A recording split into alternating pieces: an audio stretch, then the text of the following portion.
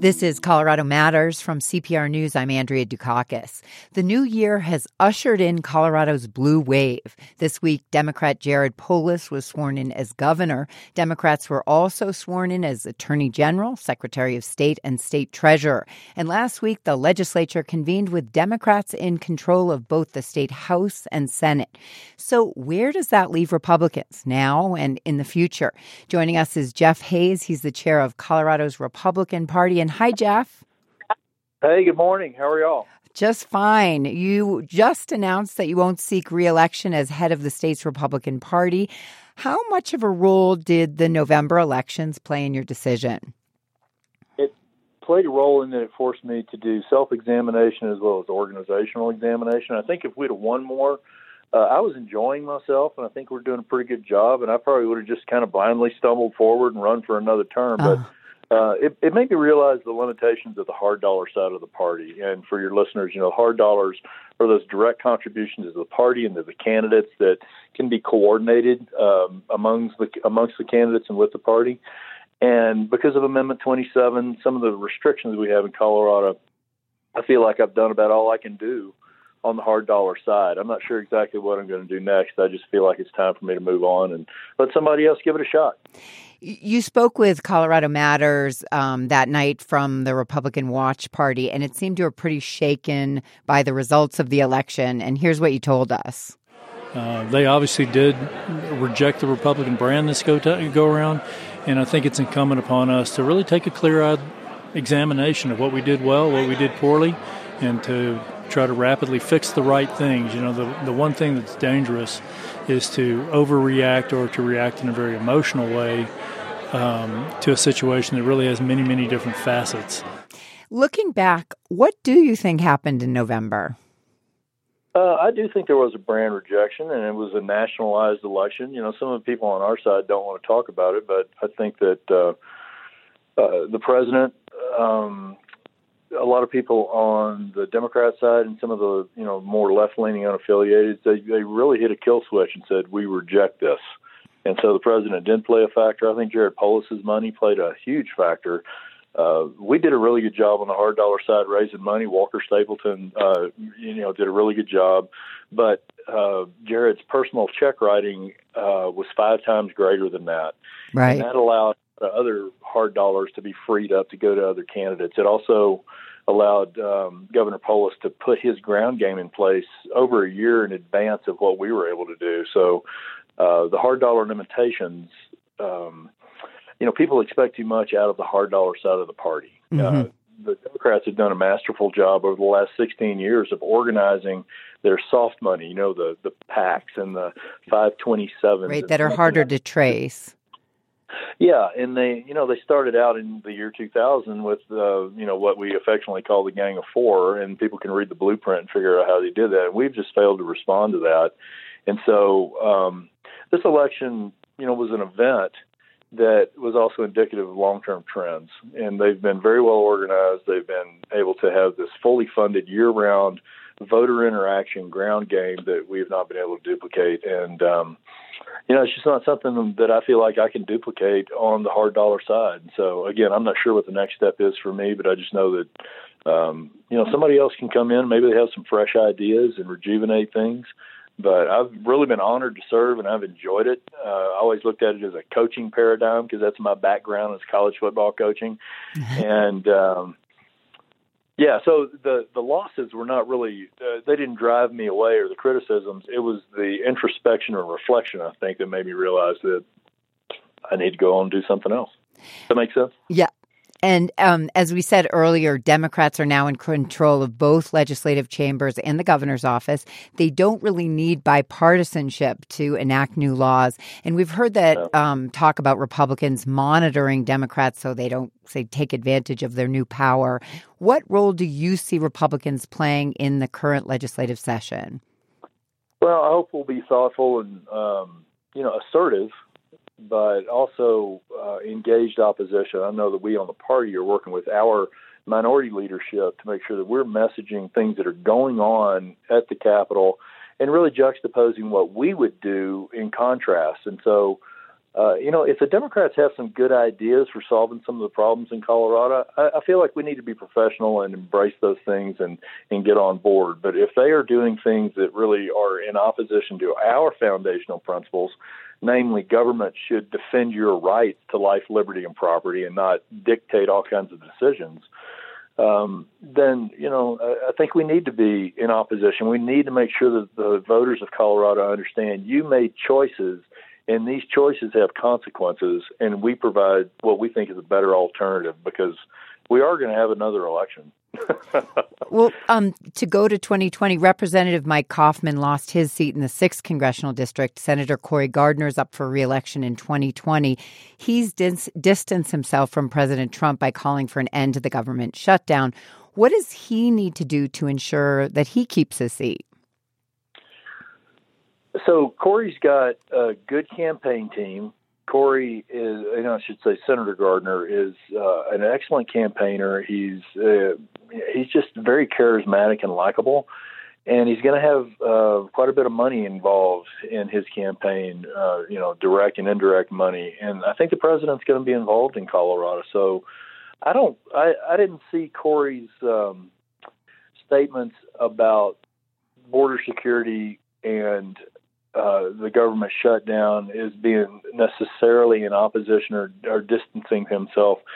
I think he's his own man, and he's expressing himself. He's not going to be able to distance himself from the president because, the president's doing a lot of good things that I think Senator Gardner agrees with. And we've seen that, if the forces are right, and people realize that the president has done good for Colorado and he has done well for the United States, then, I think over time people will embrace that and they'll continue to embrace Senator Gardner because he's really been a good servant for the people of Colorado, I believe, irrespective of party brand. We recently spoke with State Senator Chris Holbert, who said that while voters restored Democratic control in the Capitol, they sided with Republican views in areas like taxation and oil and gas questions. Does that maybe provide something for Republicans to build on in the future? Absolutely. And it gives us hope that the people of Colorado, when they're given the opportunity, they will make rational decisions about their future because they did reject increased taxes. They rejected increased control. They rejected increased government manipulation of the economy and other things. And so that does give us hope because really those are our principles. We support a multifaceted energy economy, and there are forces on the Democrat side that really want to drive the oil and gas business out of the state. That's really irresponsible and irrational. When we look at Governor Polis's State of the State address, very aspirational. Some of the things I think we could get them on board and agree with, but there are other things that, man, show me the money, to use Jerry McGuire. And I think Chris Holbert had pointed that out as well. Aspirations and talk, those are good things. Those are fine. But you have to have a budget that can pay for this stuff. And we have some long-term problems that Walker Stapleton was hoping that we would address by electing him. The para problems that we have, long-term sustainability of our retirement system. I don't see a lot of great initiatives for fixing our deep transportation problems, not just north-south, but also east-west. I want to get to one more question just quickly, which is that U.S. Representative Ken Buck said earlier this week he'd be interested in replacing you as party chair. He could stay in Congress, although it would be unusual to have an elected official lead the party as well. Your replacement will be chosen in March. What do you think about Ken Buck succeeding you, or what kind of person do you want in that role? So I'm sure I'm biased. I had a coaching mentality, training mentality, but also project management because the party innately is a organized, train, equip, infrastructure vehicle.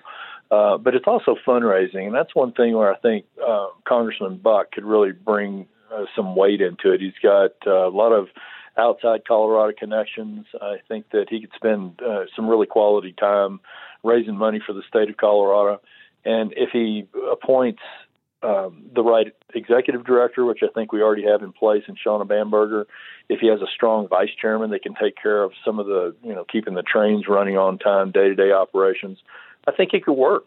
Debbie Wasserman Schultz was the chairman of the Democratic National Committee, and that didn't work out as well, but it wasn't, the function of her job. It was really kind of her personal decision-making, I think. And so, Ken's a smart guy. Jeff, thanks so much for joining us. Oh, I'm honored. Thank you. And, greetings to all the folks in Colorado. Let's have a great 2019.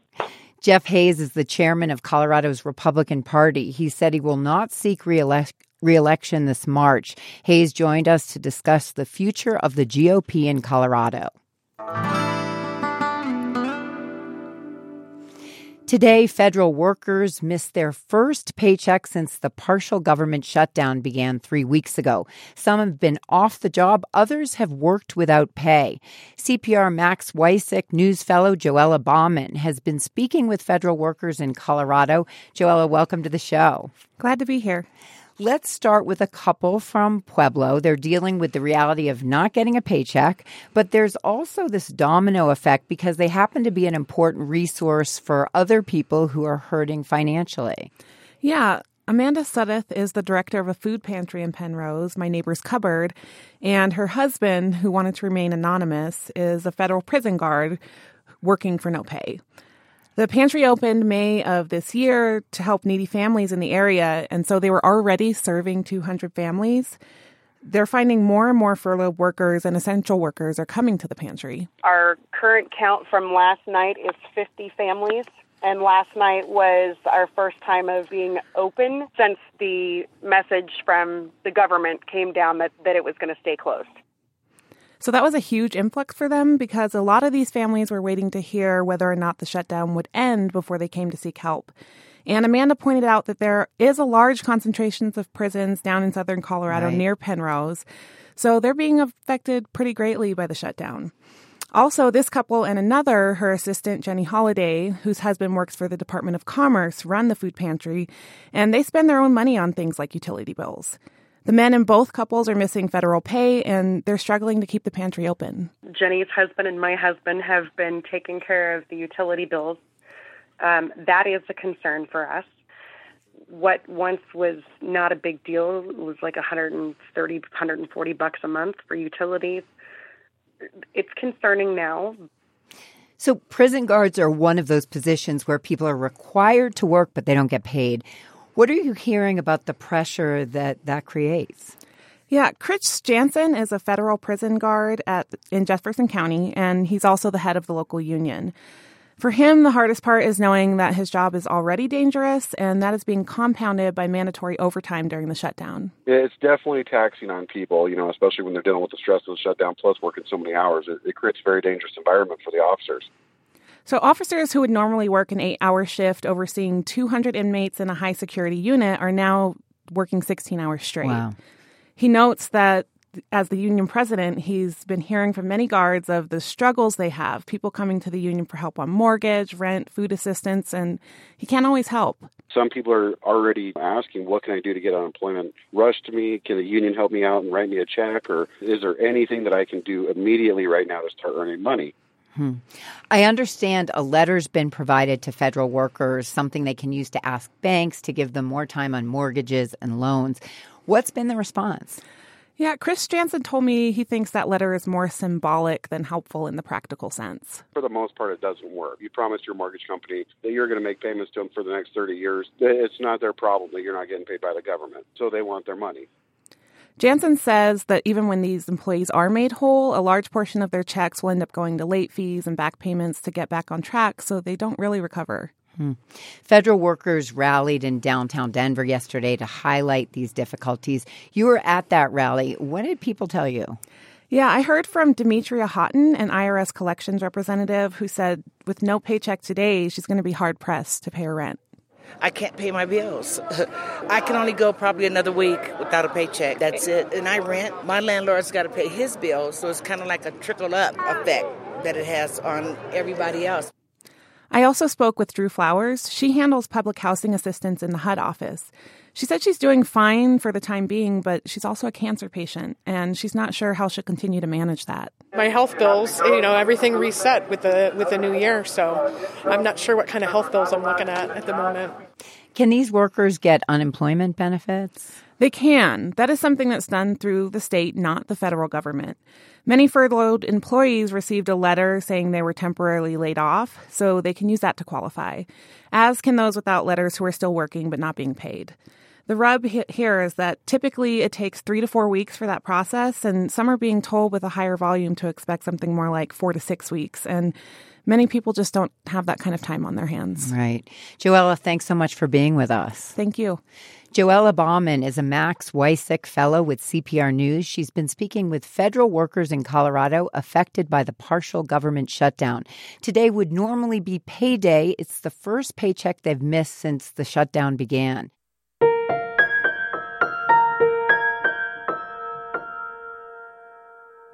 You're lying down, you turn your head slightly, then it hits. Vertigo. The room spins uncontrollably, and after about 30 seconds, it finally stops. Vertigo affects millions of people, including our next guest, who's determined to help others overcome it.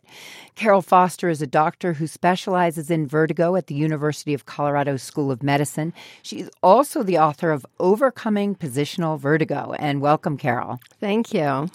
As I mentioned, you've personally experienced vertigo. Describe how it felt when you first had a spell. Well, the very first time I had a spell, I was in Hawaii. I just landed after a really rough flight in a thunderstorm, went into a restaurant, sat down, was expecting to have a wonderful time, and suddenly it felt like my head was spinning inside. And it was so violent that I had to hold on to the seat of the chair with both hands to keep from flying out of it. Must have been terrifying. It was, because I had never had it before. I had no idea what it was actually caused by. I mean, I thought, is this vertigo? I had trained in ENT and I should have known that, but I had never experienced it and I didn't know how violent it could be. Right. And as someone who specializes in treating this condition, how did your perspective change after you started experiencing it yourself? Well, when I was in ENT training, I thought it was horrible. I thought people who had these diseases suffered terribly. And it was a kind of horror, like, I hope that I never have to have anything like that. Right. And so then when it started, I not only found out that it was even worse, but also that the people around me, the doctors I saw, they had no idea what it was like. They had no concept of how severe it was and how badly you need help. Yeah. And I can count several people who've had terrible experiences with vertigo, but I've been confused. It sounds like there are different kinds. Is that right? There are many, many different kinds of vertigo. So you can have vertigo because your ear stops working, perhaps because a virus has affected it. You can have vertigo due to crystals in the ears, which is what the book is about. Or you can have vertigo due to your ear being destroyed by some other process, such as Meniere's disease. And these crystals in the ear are the most common form of vertigo, I believe. That is correct, yes. And what's going on in the body when this happens? When you have vertigo? When you have this crystal in your ear. Okay. Or these crystals. So what the crystals do, they're actually in your ear to sense gravity. So they're little calcium carbonate crystals, the same thing as chalk powder or seashells. Mm-hmm. That kind of material is relatively heavy, and it acts as a gravity sensor. So the crystals lie on a gravity sensor and they press down, and that's how you know which way is down in your ear. So they live in there. They're meant to be in there. The problem is they're not held down by anything. They're just piled on the gravity sensor, and it's right next to a spinning sensor. So when you put your head in certain positions, they can accidentally just fall off, and gravity will pull them into this ring-shaped spinning sensor by mistake. And from that point on, you have positional vertigo. That sounds like a design flaw in our ears. It is. Humans have the same ears as all other mammals, and most mammals don't sleep flat on their back looking at the sky, and that's what makes us more likely to get this. Now, vertigo can happen at any moment. You can be driving, walking down the street, and all of a sudden you're dizzy. You talked about how debilitating and scary it was for you. How debilitating it is it for other people that you've talked to? So it depends upon the kind of vertigo. If you have vertigo spells that are truly random and come on say you're driving or you're walking or you're in the shower, those things can be horribly debilitating because you have no warning and no way of knowing. If you have positional vertigo, you quickly learn that it's brought on by getting in and out of bed, rolling over in bed, or tipping your head up or down. So you get rewarded with a severe vertigo spell every time you make one of those movements. So you learn to be very, very slow when you make movements. And you wrote this book partly to help people with vertigo sort of take back control. And you recommend a number of head and body motions for people to deal with the condition. And you came up with this thing called you call a half somersault maneuver to treat this common kind of vertigo. How did you come up with it? So I had been treating patients for many, many years at that point, and positional vertigo, unfortunately, you can fix it with maneuvers in the clinic, but it keeps coming back. And sometimes it can come back every week, every month. It's very debilitating. So I was always trying to find different exercises for people to use at home. And I tried every imaginable thing, and they just kept showing back up. So I knew these weren't really working for the public. So one day I woke up and I had vertigo in my good ear. I have one bad ear and one good ear. The good ear had the positional vertigo, and I tried to do all the usual exercises, and I couldn't get rid of it. In fact, everything got worse, and I was sick to my stomach. And so I just sat back in bed because I needed to go into work to see patients that day. And okay, this is it. I have to figure this out now. You have to help yourself to help some other people. And so I just made a little model with my fingers of what the inner ear looks like and moved it and rotated it. And then suddenly it hit me. There was a way to do it by bending over forward. And so I dropped down on the floor. I did it, and it was gone. And so I knew it worked. And so I got up, went to work. And that day I started saying to people who kept coming back, hey, there's this new thing I tried. Why don't you give it a whirl and see how it works? And it did, in fact, work. And you actually studied it and found that it worked, too. Right. So then we set up a controlled study where people didn't know, the doctors who treated the patients didn't know whether they had vertigo, which year it was, and so forth. And we compared the two exercises, and we determined that it worked to relieve the vertigo and had fewer side effects than the other kinds we use in the clinic.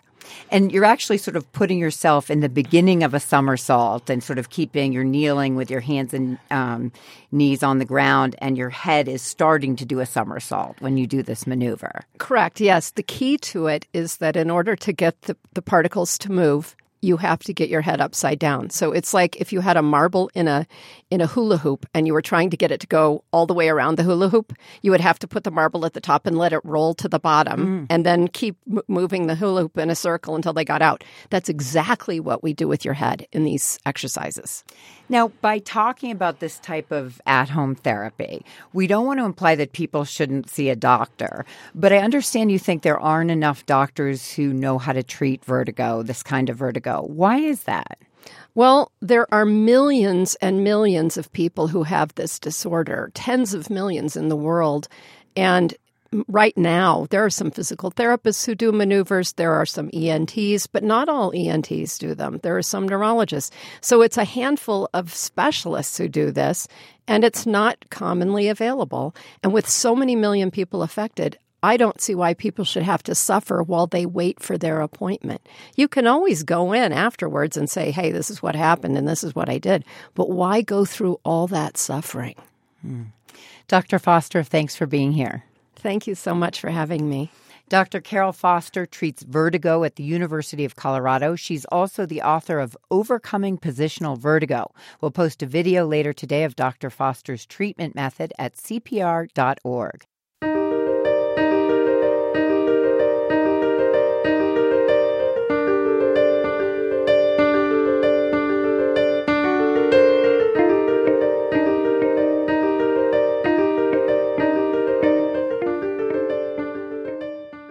This is Colorado Matters from CPR News. I'm Andrea Dukakis.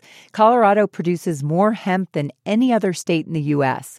So when the new federal farm bill removed the cannabis plant from the Schedule I drug list, local growers took notice. Then, just days after the bill became law, the FDA released a statement telling companies not so fast. There's still a lot to figure out. CPR's Michael Elizabeth Sakis has reported on this issue, and she joins us now. Hi, Michael. Hey, Andrea. This statement from the FDA focuses on CBD. Give us a quick refresher on what it is. So CBD is a non-psychoactive compound found in the cannabis plant. And as you mentioned, hemp is a variety of cannabis, but by federal standards, it can't have more than 0.3% THC, which is the stuff that gets you high. So using hemp products won't get you stoned. That's marijuana's job. Right. And CBD all on its own, either derived from hemp or marijuana, it won't get you stoned either. I know CBD is being added to all sorts of things, candy, coffee, and lotions. People are also taking it straight, using droppers or capsules. What are they using it for? So some say it helps with things like anxiety, sleep, and pain, but it's all anecdotal. There's never been any large-scale human studies to prove or disprove these claims. And people are already sold regardless. I talked with Brightfield. It's a cannabis market research group, and they believe CBD will be a $22 billion industry in the next few years. And what's really driving the boom in hemp growers, especially here in Colorado, is the CBD. The state legalized hemp along with marijuana in 2014, and we now grow the most acres in the U.S., like you said. Governor Jared Polis even mentioned the hemp industry in his State of the State address this week, saying he'd like to, quote, seize the opportunity to make Colorado the national leader in industrial hemp production. And I understand many of these CBD companies are really excited now that the Farm Bill has passed. Yeah, the Farm Bill and its legalization of hemp is a big reason why Brightfield, that market research group, thinks CBD is going to take off. The industry has been operating in major gray areas, and Brightfield thinks the Farm Bill is going to clear some of that up. It could pave ways for major chains to carry products, leading to an overnight boom in sales. And the CBD companies I spoke with are all very excited about this, and they are calling it a new day for what they do. But after the Farm Bill was signed, FDA's Commissioner Scott Gottlieb released a statement saying, don't forget about us because we're going to have a big say in this. And tell me about that statement. Well, because of the partial government shutdown, I couldn't get anyone from the FDA on the phone. So what I've got is what they wrote in their memo. But basically it says the FDA has regulatory authority over cannabis products, and they're working on what that exactly means for these companies going forward. Because the FDA considers CBD a drug because it has been found to treat certain rare conditions. It's actually the active ingredient in Epidiolex. It's a medication approved to treat rare forms of epilepsy.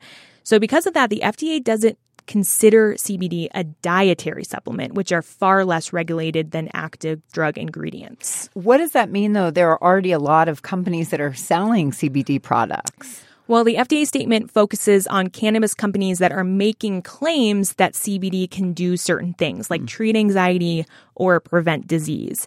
They're not allowed to do that. So the FDA has been sending out warning letters to certain companies telling them to stop.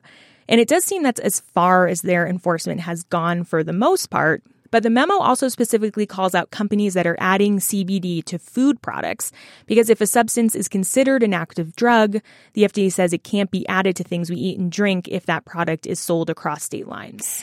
CBD-infused foods are already available online. I know you spoke with one local company, Strava Craft Coffee. They add CBD oil to their beans. What do they think of all of this? Yeah, so I talked with Strava's CEO, and Andrew Ament says this statement is nothing new. It's what they've heard from the FDA in the past. He says the CBD industry has continued to grow and operate without enforcement, and he's never received a warning letter. He's keeping a close eye on what comes next, but says he isn't going to sit back while the FDA decides on its next steps. The hemp industry, I feel, is going to continue moving forward on its own while the FDA invests the necessary time to more fully understand and to more fully come out with the guidelines that will likely be in place for the long term. The FDA says there are current, quote, pathways for companies to be compliant, and they used Epidiolex, that CBD-based drug used for epilepsy, as an example. But that was approved after rigorous clinical human studies, and that, of course, can take years and be very expensive. But from the statement, it does seem the FDA is exploring the possibility of considering CBD a dietary supplement, and they might allow it to be added to food. So it's kind of wait and see right now. Is Ament worried about what comes next? He's staying positive because this just doesn't change that much for him right now. He admitted it's concerning, especially with the timing in the statement. He hopes the FDA can find a distinction between the product he's adding to his coffee beans and the potency and purity of what makes up, say, like Epidiolex. Nobody's trying to cross a line into creating pharmaceuticals outside of the FDA's purview. We're rather trying to present products that include these natural extracts. This is also what I heard from Charlotte's Web hemp CEO Hess Moellem. The company is based in Boulder and sells more hemp-derived CBD in the U.S. than any other company.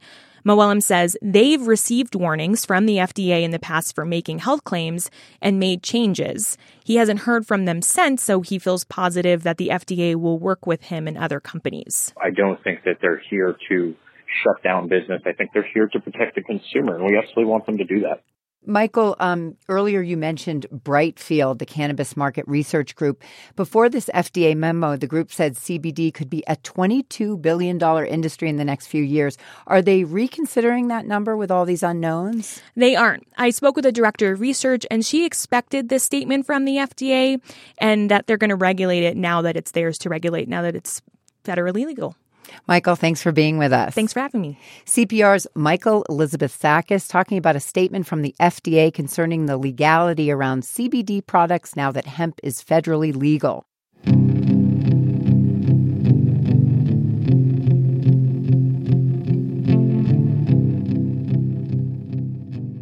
30 years ago, 5 Denver actors were tired of being told their dreams were unrealistic because they had disabilities. So they decided to take matters into their own hands. CPR arts reporter Stephanie Wolf tells us about the lasting impact of their decision.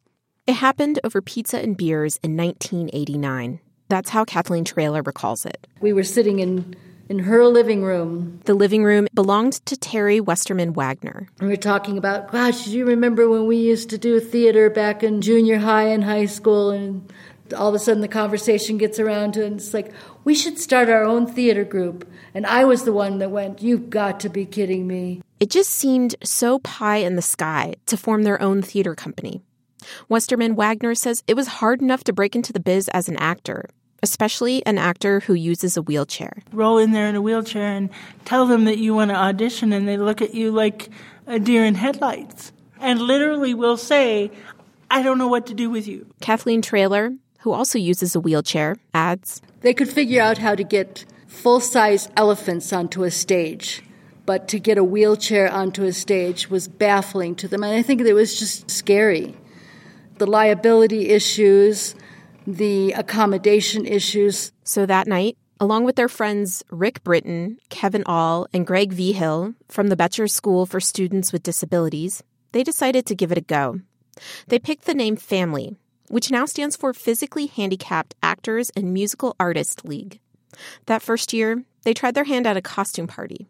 That went well, so they applied for a grant from the state the next year.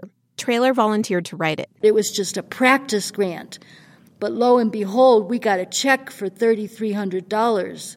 And we were like, oh, poop. We've got to put on a play, and we've got 10 people. That play was the musical Guys and Dolls. At first, it looks like a small community theater version of Guys and Dolls. And then you notice Dale Yergert, playing Lieutenant Brannigan, has cerebral palsy. Westerman Wagner says the run went off without a hitch, despite so much working against them. They had a tight budget, and this was also before the ADA. So many of them couldn't use the bathroom at the rehearsal space because it was on a different floor. We should not have succeeded, but I think it was by sheer determination of all of us that we just weren't going to let it fail. Popular musicals would become Family's bread and butter for many years.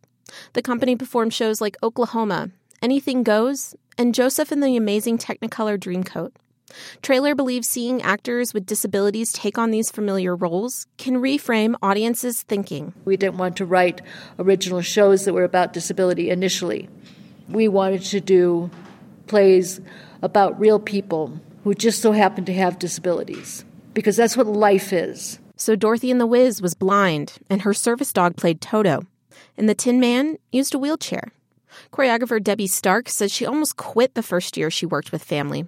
She doesn't have a disability and wasn't sure she was right for the job. And it took me saying, you guys, can I get in your wheelchair?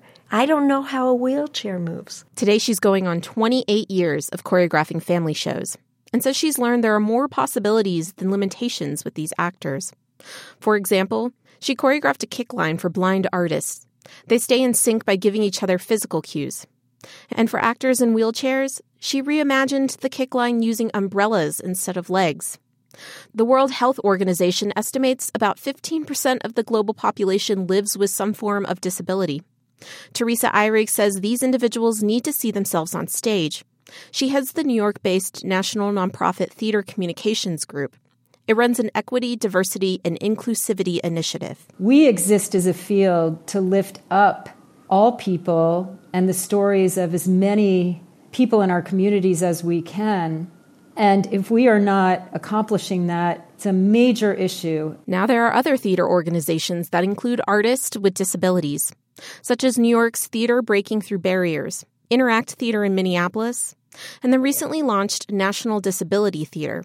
Even so, Eyrig says Family still leads on this work. Family has taken some leadership on modeling how to work with disabled artists with integrity and inspiring other theaters to do so. Theater and film critic Lisa Kennedy wrote about Family during her time with the Denver Post. She thinks the company's longevity is in part because it blends its artistry and mission so well, and that enriches the experience for the audience. She felt that way when she saw Family's Fiddler on the Roof. Then I saw another fiddler after that I just wasn't as interested in because I felt like that Family had done a better job artistically. The disability rights movement actually has roots in Denver. We want a right! We want a right! In 1978, activists, many in wheelchairs, stopped traffic to demand more accessible public transit. Soon after, the group ADAPT formed and helped propel the national movement of disability rights. Don Russell of ADAPT considers Family performers activists as well, just a different and necessary kind. Family's approach is about we're just like everyone else, and we're saying we're not like everyone else. We need this, and if we have this, we are then closer to equal and that normalcy that Family was representing. This week, Family begins its 30th anniversary season. The theater company premieres an original work called Morph Masters. It highlights the stories of artists with disabilities. Artists like Stevie Wonder, Beethoven, Frida Kahlo, Stephen Wiltshire, a visual artist who lives on the autism spectrum. And Clara Cunningham, a dancer with a unique body who uses... Artistic director Reagan Linton says the idea for this show came from a school performance the company did a few years ago.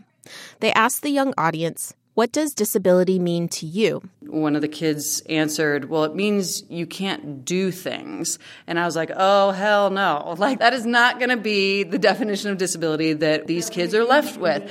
And so from an artistic standpoint, we started thinking, well, there are all of these amazing artists that lived and worked with a disability and were creative because of what disability gave to them. In a way, the show reflects Linton's own experiences. A car crash in college paralyzed her from the chest down. She says suddenly having a disability came with so much stigma, but performing with Family changed that for her. They weren't caught up in, like, frankly, all the other bullshit that everybody else was caught up in. They were just focused on the artistry. That, for me, was a personal transformation. As to where Family will be in another 30 years, one founder says she hopes there will be a Family-like company in every state. Another says she'd like to see Family go out of business because, quote, there'd be no need for it. Linton instead wants it to become an even more important institution in Denver. And even when you're casting actors with disabilities all over all other stages, there's something still that's unique about Family's aesthetic. Family has now toured nationally and internationally. It's received support from the National Endowment for the Arts. The theater company also continues to expand from its musical theater core, tackling Shakespeare and more original plays. And later this year, it will present a festival of one-act works by playwrights with disabilities.